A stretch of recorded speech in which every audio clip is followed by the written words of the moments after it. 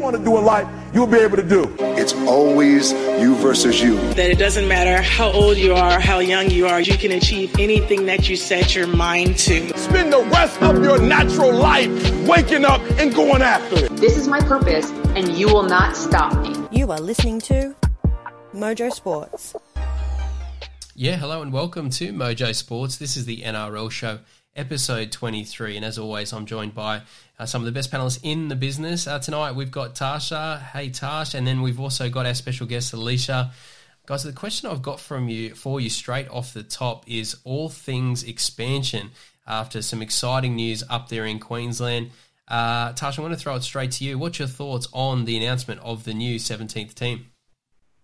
Yeah, Dan, look, I'm always on the positive side of things. I think we definitely need another team up there in Queensland just to, to dilute and give it a bit more chance to the up-and-coming sort of teams. I think they've got Wayne Bennett. They're always going to get Wayne Bennett, whoever the team was. But the Dolphins, I think they've got a lot of history. They've got a lot of finance behind them. I think it's just all good things with the expansion. And Alicia, what about yourself? Because obviously, very exciting news for the 17th team coming in, and obviously there'll be a bit of a branding exercise, exactly where they position themselves there up north. But what's your thoughts on the 17th team coming into the competition? Yeah, look, I definitely think a 17th team was needed, and particularly in Queensland and in Brisbane. I really like the Dolphins name and how they have not put a geographical location, as a first name. We don't know whether that will be a permanent thing forever or whether they might sell it off to a sponsor, or we'll have to just wait and see. But obviously we know that the team's probably going to be based in Redcliffe, but then that just opens it up to basically from Redcliffe all the way up to North Queensland. They can really go north and try and pull some players. We know that, the Queensland Cup is very strong, and there's a lot of those guys playing in that competition that are former NRL players. There is a bit of a question mark around possibly diluting the whole competition. But for me, it really annoys me when I see good young players who have come through the system and then they're off to Super League at age 24. I think that's where this Dolphins side can pick them up and, keep them in the NRL. That's what I'm quite positive about, because I think that happened in the Titans, and then we really saw a couple of guys kick on in 2008, when they came in. Yeah, absolutely. No, I have similar thoughts. I think, initially I had the same sort of concerns. It's like, are we going to see a diluted competition, and some of the impacts it's going to have on the current NRL clubs. But I think that this is something that this particular franchise, I think it's setting itself up in the right way to kind of be successful. And one of the things that I think about is, what we've got to remember with the COVID situation is a lot of that reserve grade pathway level football hasn't been happening. So I think there's quite a few hidden gems in those competitions that, yes, haven't played a lot of football, but we've just got to remember they are there, and hopefully that's going to be enough to support this new team. I think the positive on that, though, Dan, is that they've got 2022, fingers crossed everything goes ahead next year. Hopefully those guys can get back playing reserve grade, and it sort of sets them up for that 2023 season when they do officially come on board. Yeah, I concur wholeheartedly just with what Alicia's saying. I think, fingers crossed we will have a smooth running year next year, and that's what these young players have been missing. And now to have another NRL club that they can aspire to go to, you're not going to get these talented players that didn't quite get there or enough time to establish themselves. And then, like Leash said, they're 23, 24, and they're going off to Super League. I think hopefully that this will stop that. It'll plug those holes, and these kids will get a chance. All right, guys, well, let's jump into our first segment tonight, The Huddle. Leave no regrets out there. That is what a real champion is made of. We're a different footy team, and we've got a point of difference about us. Well, this is the biggest moment in several of these players' football lives. Champion players, champion club. I wanna be king in your story. I wanna know. Yeah, and this week on the Huddle, we're going up north as we continue to, review the NRL competition, going through all 16 clubs based on their 2021 season. If you didn't check out our last episode on the Canterbury Bankstown Bulldogs, please go back and listen to that episode. But this week, Tasha, we're going up north to the North Queensland Cowboys and recapping their season. Only 7 wins throughout the season, but I guess, it was an interesting season because, obviously they struggled for periods, then they had a little bit of run of form and then struggled again. Yeah, a bit of a patchy performance from the Cowboys. Oh, for sure. Like if you go to their first half of the season, they took a little while to get their rhythm on, but halfway through the year, they were sitting 7th on the ladder, Dan, and for all we knew then, it was very, very possible, and that they looked likely to be making, the finals, the top 8. And then they won one game out of their last 12. So it's like there was this team in the first half, and then it was just downhill and a completely different team in the second half. Yeah, Alicia, talk to us a little bit about North Queensland, because that kind of, the great sort of points that Tasha raised, just, I guess, tale of multiple stories in 2021, and hard to get a bit of a read on this team. Yeah, they started 0-4, which obviously puts them back. We saw what happened with Manly. They were able to recover, but in this case, North Queensland didn't. And Michael Morgan retired in April. It was only a couple of rounds in, which he's obviously your chief playmaker. So I think from there they were sort of doomed, and it never really went to plan. I think they strung about 5 or 6 wins together in the next 8 weeks, and we thought, they're back here. Jake Clifford was partnering Scotty Drinkwater, and it seemed to be all going to plan. And then obviously Jake Clifford went to Newcastle mid-season, and Tom Dearden came in. They never won another game after that until the second last round. So, it's like when I first covered the Cowboys in round 1 against Penrith, we heard all preseason that the Cowboys were going to play this up-tempo style of game, and, they were going to have that roaming ball-playing lock like other teams do, where they had the speed around the ruck. Bob Payton spoke about that quite often, just the need to really play up-tempo, and we just never saw it. And I think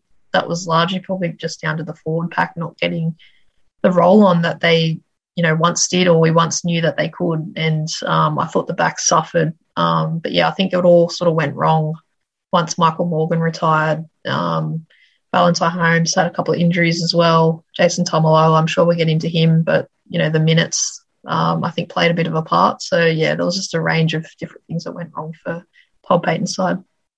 Yeah, I agree. I'm coming in there as you were speaking, Alicia. I was nodding away, and you're right. It's as soon as they lost Michael Morgan, anything that could go wrong would go wrong. They then, had Jake Clifford, and whoop, there he goes off to the Knights. And then you back that up with injuries to your 2, star signings in Val Holmes and Jason Tamalolo, and wow, it's hard to pick yourself up when all that sort of stuff happens. And, yeah, the Cowboys, they didn't pick themselves up.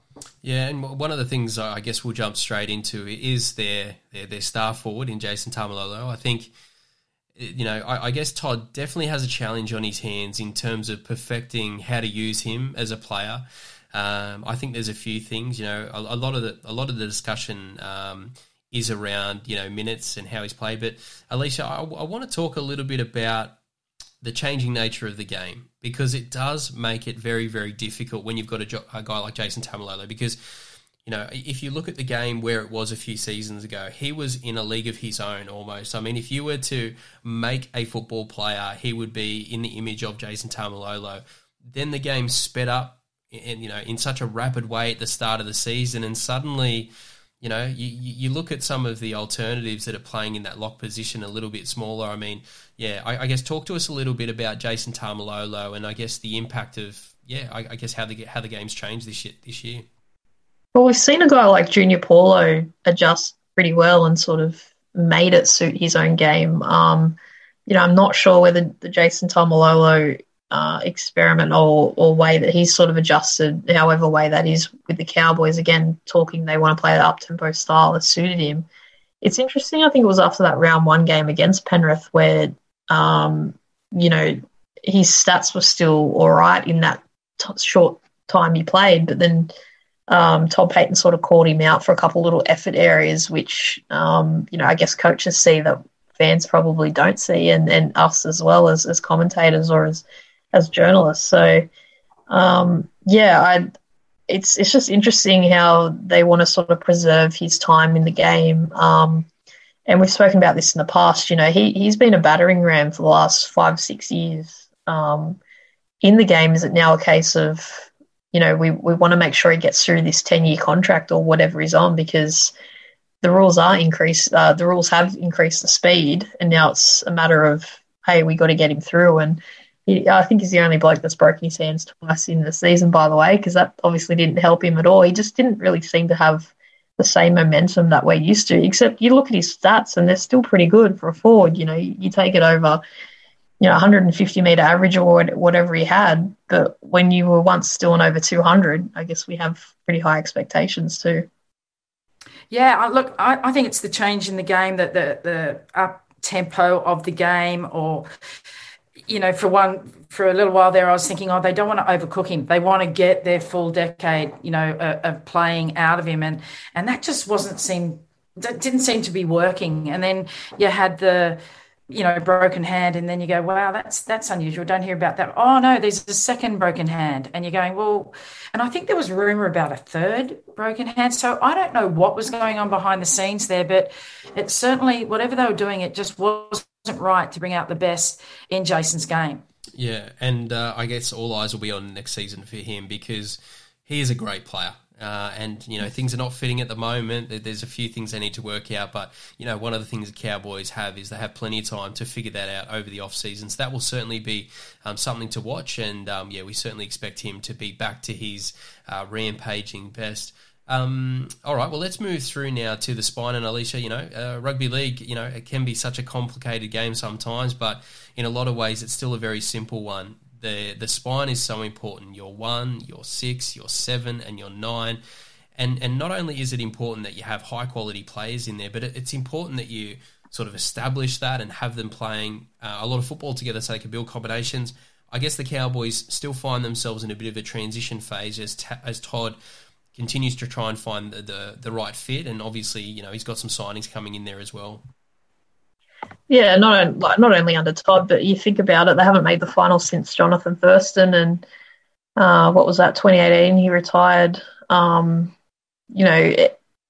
we underestimate how hard it is to replace a champion guy like that? And as I said, we mentioned Michael Morgan, he was awesome in that 2017 year when Thurston was missing, but he just couldn't recapture that sort of form before his retirement. So they're two pretty big blows in the last couple of years that any spine's going to struggle to fill. But I just felt like, that Valentine Holmes fullback, he had a pre-season under his belt to sort of get back into it after coming back from the NFL.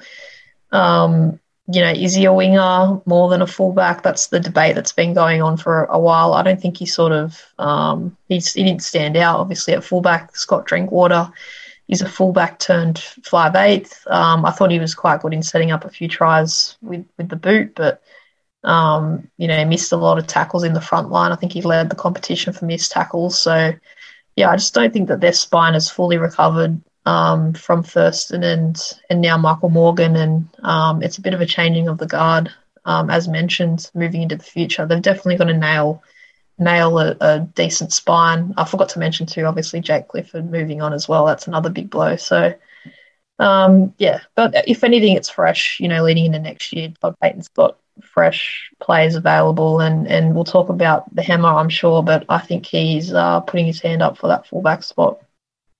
Yeah, I totally agree. And Dan, I'm going to go on your mantra here. You always say, important positions in the game, you've got to give them the team. You can't just, they have a bad game, drop them down and then bring them back. They lose that sort of confidence. So, going forward for season 2022, I think Chad Townsend from the Warriors is going to make a big difference, and he's got to be given the team. He's got to say, you are our halfback, and we're sticking by you, and this is the game we're building around you. So Leash mentioned Hamiso at the hammer. I want him there at fullback. I'd put Valentine Holmes in the centres. Stick with Hammer at fullback. I'd work on Scotty Drinkwater's. I think he's got a great kicking game, and they can score from that. But you're right, Leash. I think the off season, Scott Drinkwater will be working on his defence. Like, you can't lead the competition for missed tackles and not spend your off season and pre-season working on your defence. So I've got the Hammer at 1. I've got Scotty Drinkwater at 6, Chad Townsend at 7, and of course Reece Robson finishing the spine up at number 9. Yeah, and I think, just to extend on that, I think what's also important is that, as much as you want to use the off-season to figure out your spine, you also, in an ideal world, you kind of want to make an early decision on that to give that new spine the full pre-season to play together. And that's I think one of the mistakes that it made, and sometimes it's hard. It is very, very difficult to understand that. But for example, with Valentine Holmes, if you give him a full off season at fullback, and he doesn't end up being your long term fullback, then you've just lost all of those months, all of that training, all of those combinations and time spent where you could be giving that to your actual fullback who may be Hamaso. So for me, my advice to Todd would be, I know it's difficult, but really got to lock in that spine very early on in camp. Yeah, well, Dan, we're talking about we're agreeing here about locking it in. There was a little stat I found that only 4 players were named in the same position in round 1 and round 25. Only 4. So there's a lot of shuffling around, and so that stability, name your team, and hopefully keep them with that through injury and whatnot. But yeah, so important. I wanted to get your thoughts, Tash, on Tommy Dearden, because we're talking about him a bit off air, but just the maturity doesn't seem to be there from him just yet. Like, he's still a young kid, but what's your thoughts? Yeah, I agree. Look, like they were having troubles in the halves, and they brought Tommy in from the Broncos. I think he's just too young, Leash. I just think he didn't have the maturity and the head to play, in those important positions in the halves, and he just couldn't do the job. But that's not saying he won't in the future to be able to. I just think it was too much too soon for him to try and fill those sort of shoes. Yeah, I think, just on Tom, I think, you've got to give him the benefit of the doubt and just, based on his pedigree and a lot of the things we think about him as a junior, I think you've still got to have that mentality that he could go on and become a star, but he has been tortured so far in his NRL career, just in terms of, a lot of those Brisbane highly talented players have come through and obviously have had a few scars from that experience. And then, I'm not a massive fan of the mid-season, signings and sort of coming in. I think that was a big ask for Tom. So for me, what I would like to see, Alicia, is, and I've said this in a few episodes when speaking about the Cowboys, is I just want to see Tom get back to winning football games. And if that has to happen at a lower level, I think that's exactly what Tom needs. He needs to go back, get his confidence, and win football games over a long period of time, and really force his way into the team. Make Todd make a decision to say, look, I'm playing at a high level. I need to be playing NRL week in, week out. And, for me, I just see a player that just, is lacking a little bit of confidence right now. In saying that, though, I think with Chad Townsend coming on board next year, he's the experienced guy that the team will go to. So if I had to pick a spine tomorrow that will go into the preseason, know that you're likely to be the round 1, I would completely mix it up, put Drinkwater back at fullback, have Tommy Dearden and Chad Townsend in the halves, which will take a bit of pressure off Dearden. Put the Hammer and Val Holmes in the centres, because if anything, the Cowboys outside backs, do lack a little bit of strike power, and those two guys, we saw Hammer in Origin, how good he was, and I thought Val's played a couple of games on the right centre edge, so he could easily adapt to that as well if he wants to come a bit closer to the ball. But yeah, I'd do that. You'd have either Robson or Quatter. I think Robson's got the upper hand up there. He's been playing pretty well. I think, get Scott Drinkwater back to where he's really good at.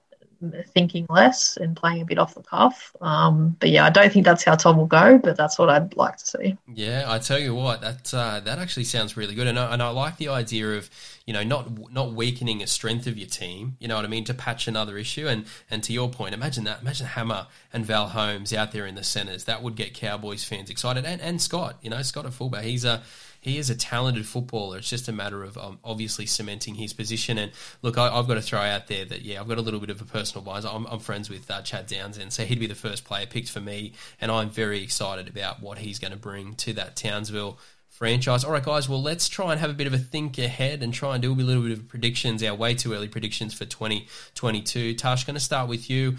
Difficult season there for Todd Payton's men, but what are you predicting for next season? Yeah, I think they're still going to need to do a fair bit of building. I can't put them, in September in the top 8. They finished second last, this year, but I don't see them moving too much further up the ladder. I'm still getting them at about 11th. Yeah, look, Chad, I know you're an avid listener of Mojo Sports here, and if you are listening, if you just want to distract yourself for a little bit of a second, no, look, I'm with you, Tasha. Chad, I do apologise again. I don't see this team making the finals, but that's not to say they don't have the talent. I mean, any team with Tamalolo in it, we've spoken about the backs, we've spoken about the halves, the talent is there. I just think, this is a really important preseason. We want stability, and I think the first month of football is going to be really, really important for the Cowboys. So, look, I'm prepared to have egg on my face, but at the moment, I wouldn't be confident that this is a team that's going to be playing finals football next year. Alicia, what about yourself? I think one thing they've got to do is get that home ground advantage back, because since, dairy farmers used to be a bit of a fortress. You didn't want to go up there in June even because it was still 30 degrees and, you weren't used to the heat. So they need to get that back fast. I think if they do that and they're very tough to beat up there with no injuries, then, you only have to win half your games in the season and you're basically in the 8. So if they stay fit, I think they've got the strike. But yeah, I think the worst of it's over for them. I honestly do. I think that they're on a bit of an upward climb. They'll just stay a bit under the radar. I can still see them probably just missing the 8, like in that 9th, 10th spot. But I think they're going to definitely improve on what we saw this year. All right, guys, well, let's jump into our next segment tonight, the match. The most anticipated match in history, ladies and gentlemen. Let's get ready to rumble! Yeah, and this week on the match, well, we have 2 unbelievable players, and 2 players that we've been very fortunate to be watching for well over a decade now, and that's our New Zealand internationals, Jesse Bromwich from the Melbourne Storm, coming up against Jared Waerea-Hargreaves. Tasha, I'm going to throw it straight to you. Let's talk a little bit about Jesse, because when you think about the Melbourne Storm, you think about Slater, you think about Smith, you think about Cooper Cronk and all the amazing players that they have, but Jesse's the captain down there, and he's an international player. He's played a lot of football at a very high level. Somewhat underrated, I guess, when it comes to his performances. Yeah, for sure. I love him. I think he's great. I can't believe he's 32 years of age, but that's how long he's been around. He has the captaincy, so he's obviously got a very level head about him. There's so many stars that you can talk about, like you said, Dan, with the Melbourne Storm. But I really love Jesse Bromwich, and I love him for his offloads. I'm such an offload fan. I know it's such a good thing to have a forward that's quick, play the ball. But if you had to choose between the 2, Jesse takes 4 of them with him, and that's how he destroys the defensive pattern. It's those offloads. I'm a big offload fan, and he's probably the best in the game. And Alicia, I just want to talk a little bit about the leadership, because, again, the amount of stories that have been written about, obviously Cameron Smith's retirement and the leadership void that does exist down there in Melbourne. But yeah, I guess it is pretty important, what Jesse brings to this franchise, because, he's obviously a very experienced player. They need a strong leader down there, and that's certainly something that Jesse provides. Yeah, I think probably it's flown a little bit under the radar, but especially with the Polynesian boys, that they're probably moving to Melbourne away from their family, and he did the same when he was a lot younger, and obviously he's got his brother there now, but I think he's very underestimated. It's very underestimated how, I guess, underrated he is both on and off the field, his leadership qualities. And, I've got to be honest, when I look at a Melbourne team sheet, I just, you brush straight past the Jesse Bromwich because you just know he sort of does his job every week. And, there's nothing too flash about his game. He's got a bit of a sidestep in him. But, he's obviously been a stalwart for them for almost 10 years now. It just doesn't feel like he's been around that long, but he actually, he really has. Yeah, Leisha, I was going to say the same thing. Like, you can look at the Melbourne roster and it's so easy to brush past him, but he's actually been, you're right, more than 12 seasons he's played the Storm.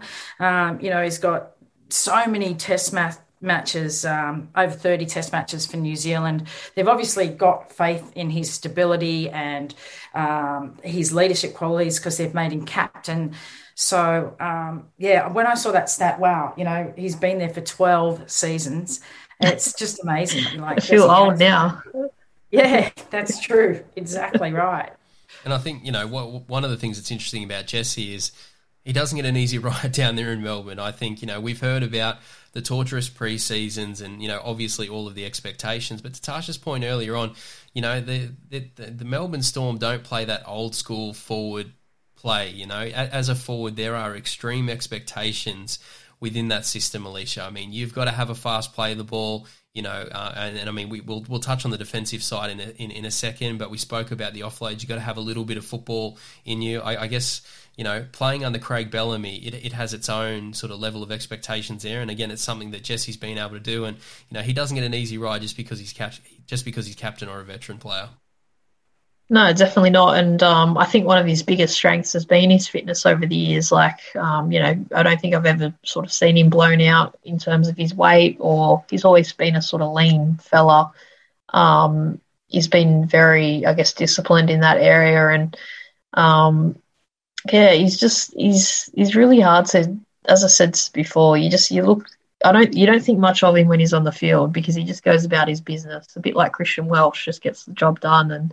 But he's been their leader. He's been their mainstay in that forward pack for over a decade. And, he's 32. I'm still a bit in shock that he's actually that old now. Like, I didn't actually realise. Yeah, and look, speaking of 32, let's move over to his competitor tonight, and a player who, well, he's gone toe-to-toe with Jesse for, the same period of time. That's Jared Waerea-Hargreaves. Tash, going to start with you because as a Newcastle Knights supporter, we're getting to a point now where we're starting to sort out our forward pack, but there was a lot of years where I looked down the highway. I looked at the Sydney Roosters there at Jared Waerea-Hargreaves, and I was just so envious. I'm like, if we could just have a player like that come down to our franchise, because, one of the things we want to call out straight away is Jared. He's aggressive. He brings that fibre in play, and there's just something quite special about his impact on a football field when it comes to him as a forward in the NRL.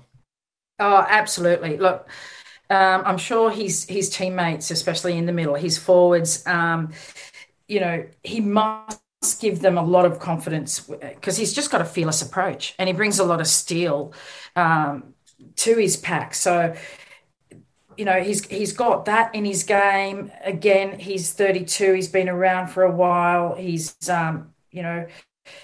what's his 148 average run meters? I mean, that's quite outstanding as well. So, yeah, I'm going to talk a little bit about that aggression. It's probably one of his best assets, but then it's a fine line and he's paid the price fronting up the judiciary a few times. So, yeah, there's finding that balance.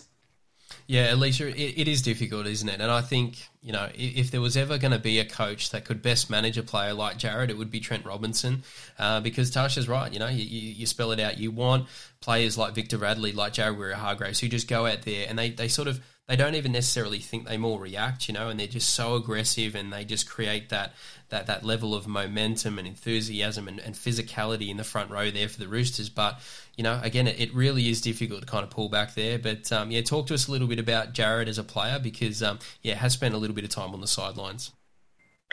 I'll tell you what, I'm a bit like you Dan, as a Knights fan, especially when he knocked out Danny Badiris that finals game. We'll never forget that, the way that Danny retired. But can I just say, like, talking to Jared over the years, the nicest bloke off the field. You know, like you just go, oh wow. And then he gets out there and he's, you know, every year he's up there with the most penalties given away, and you know, always pushing the line with some of his discipline. But one thing about Trent Robinson is he lets his players express themselves like he wants them to, and he'll always defend them. But when he needs to pull a player in line, and I'm sure, you know, I think it will come out whenever Jared retires.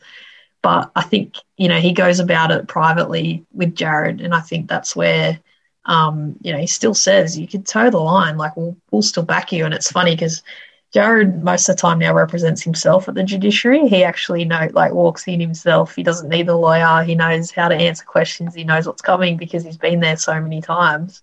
But he does it in a non-arrogant way too. It's a very gentleman-like way, and he just knows how it all rolls now. So I used to love to hate him, but now I really enjoy watching him as a player, and just the aggression side to him. Like, who wouldn't want to play with a guy like that, you know, the enforcer, and knowing that you've got, I guess, the support of him as a teammate, and he, you know, he's always going to be up for big games, which is something that I think he didn't develop until later on in his career. Like when he come across from Manly, he was obviously really aggressive and raw, but I think he's matured in that aspect, and he backed it up. Now, I think the one year he got caught out, was it by Tamalolo against the Cowboys, or was completely messed with his mind. I think it was in the final series, 2015 possibly. I can't remember, something around then. And since then, he's just known even to just keep a lid on it, big games, and he's really come out the other side. I've been quite impressed with his development. Yeah, look, I agree. JWH was the player that I love to hate, because he's just so aggressive, and it seemed too far, and he's had so many times at the judiciary. Leash, I love the point that he represents himself now, because he actually does. He knows the routine, and you're right, he's not arrogant about it at all. Like he's very respectful, answers the questions, and yeah, he's had a lot of experience there. But he has matured, but he gave away the most penalties of anybody in the NRL this year. So there's still a fair bit to rein in with Jared, most definitely. And it sounds like he's got his life after football sorted. He'll go down that law field. He's certainly well versed in it. And if you need any representation, speak to Jared in the next few years. I'm sure he'll get himself sorted there. But no, and look, just to round off on Jared, I just think that sometimes a player with his CV, you can just sort of get the credit, because you sort of build up that brand reputation. But to Tasha's point earlier, statistically, he's still, at the very, very top in terms of metres gained. He's his hit-ups and his production. He's a hard worker. He doesn't shirk away from, getting in there and getting through the tough work. So, no, still performing at an elite level. All right, guys, as always, with the match cannot sit on the fence. We've got to pick a player here. Very, very difficult. We've got players same age. Obviously they've both got an incredible test history. I'm going to go with you, Tasha. Who are you picking here, Jesse or Jared? Yeah, look, when it comes down to it, as you said, Jared's got, better average metres gained. He's got a couple more average hit-ups per game than Jesse, but I'm going to go with, Jesse Bromwich, because his offloads are so important in the modern game to break down the defence, and you know what you're going to get from him week after week. So he's got, on average, more than double Jared's offloads. And like I said before, I'm an offloader fan, so I'm going with Jesse. Yeah, look, I'm gonna be a little bit different. I'm gonna go with Jared, only because he's a unique player. There aren't too many Jared Waerea-Hargreaves in the game, and I just think that he brings something that's a little bit different. And there's just something about sitting in the locker room, being a little bit nervous as you head into a big game and looking across, and especially when you're a little playmaker. I think Jared, he does a really good job of physically looking after a lot of his young and sort of smaller halfbacks out there. So I think that intimidation factor, I'm sort of going to go with Jared there. Alicia, what about yourself? Very difficult one to pick. Yeah, I'm a little bit on the fence here, but we'll go full circle. If I had to, Redcliffe, not Redcliffe, shouldn't call him Redcliffe, the Dolphins, if I'm picking a front rower, and it's out of those two, I'd probably go for that aggression side with Jared. However, I'd be worried how many games he actually gets through the year. No, but I think his meters are still up, and off field, from all we know, he's an awesome leader, like to those young guys, and I think, not saying obviously Jesse isn't, but I think you get the meters with it. You get a little bit more, I guess, than what Jesse might. I'm more leaning towards the whole, we see guys leave Melbourne and probably not kick on as much as, or leave the Roosters not kick on as much as other guys. So I think Jared will kick on as opposed to Jesse. All right, guys, well, let's jump into our final segment tonight, Rapid Fire. Hey, we're going to talk all about that and a whole bunch of other things. What you need to know tonight. Sincere apologies to Matt Damon. We ran out of time for him tonight. We'll get him on the air again soon. So finish Oh, my boss is singing Closing Time. Maybe that's what you're hearing. Yeah, and this week on Rapid Fire, we continue to build our way too early Australian Kangaroos team for next year's World Cup. And this week we're going to talk about our starting front rowers. I think we're all picking similar players, but definitely interested in hearing your reasons why. Tash, going to start with you. Who are your starting front rowers for the Kangaroos next season? I can't go past Daniel Safidi. I think he was a powerhouse in the Origin.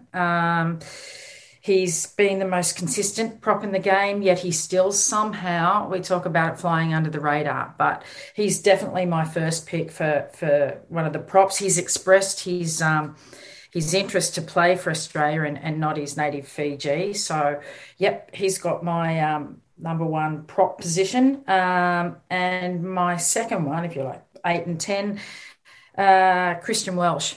I think...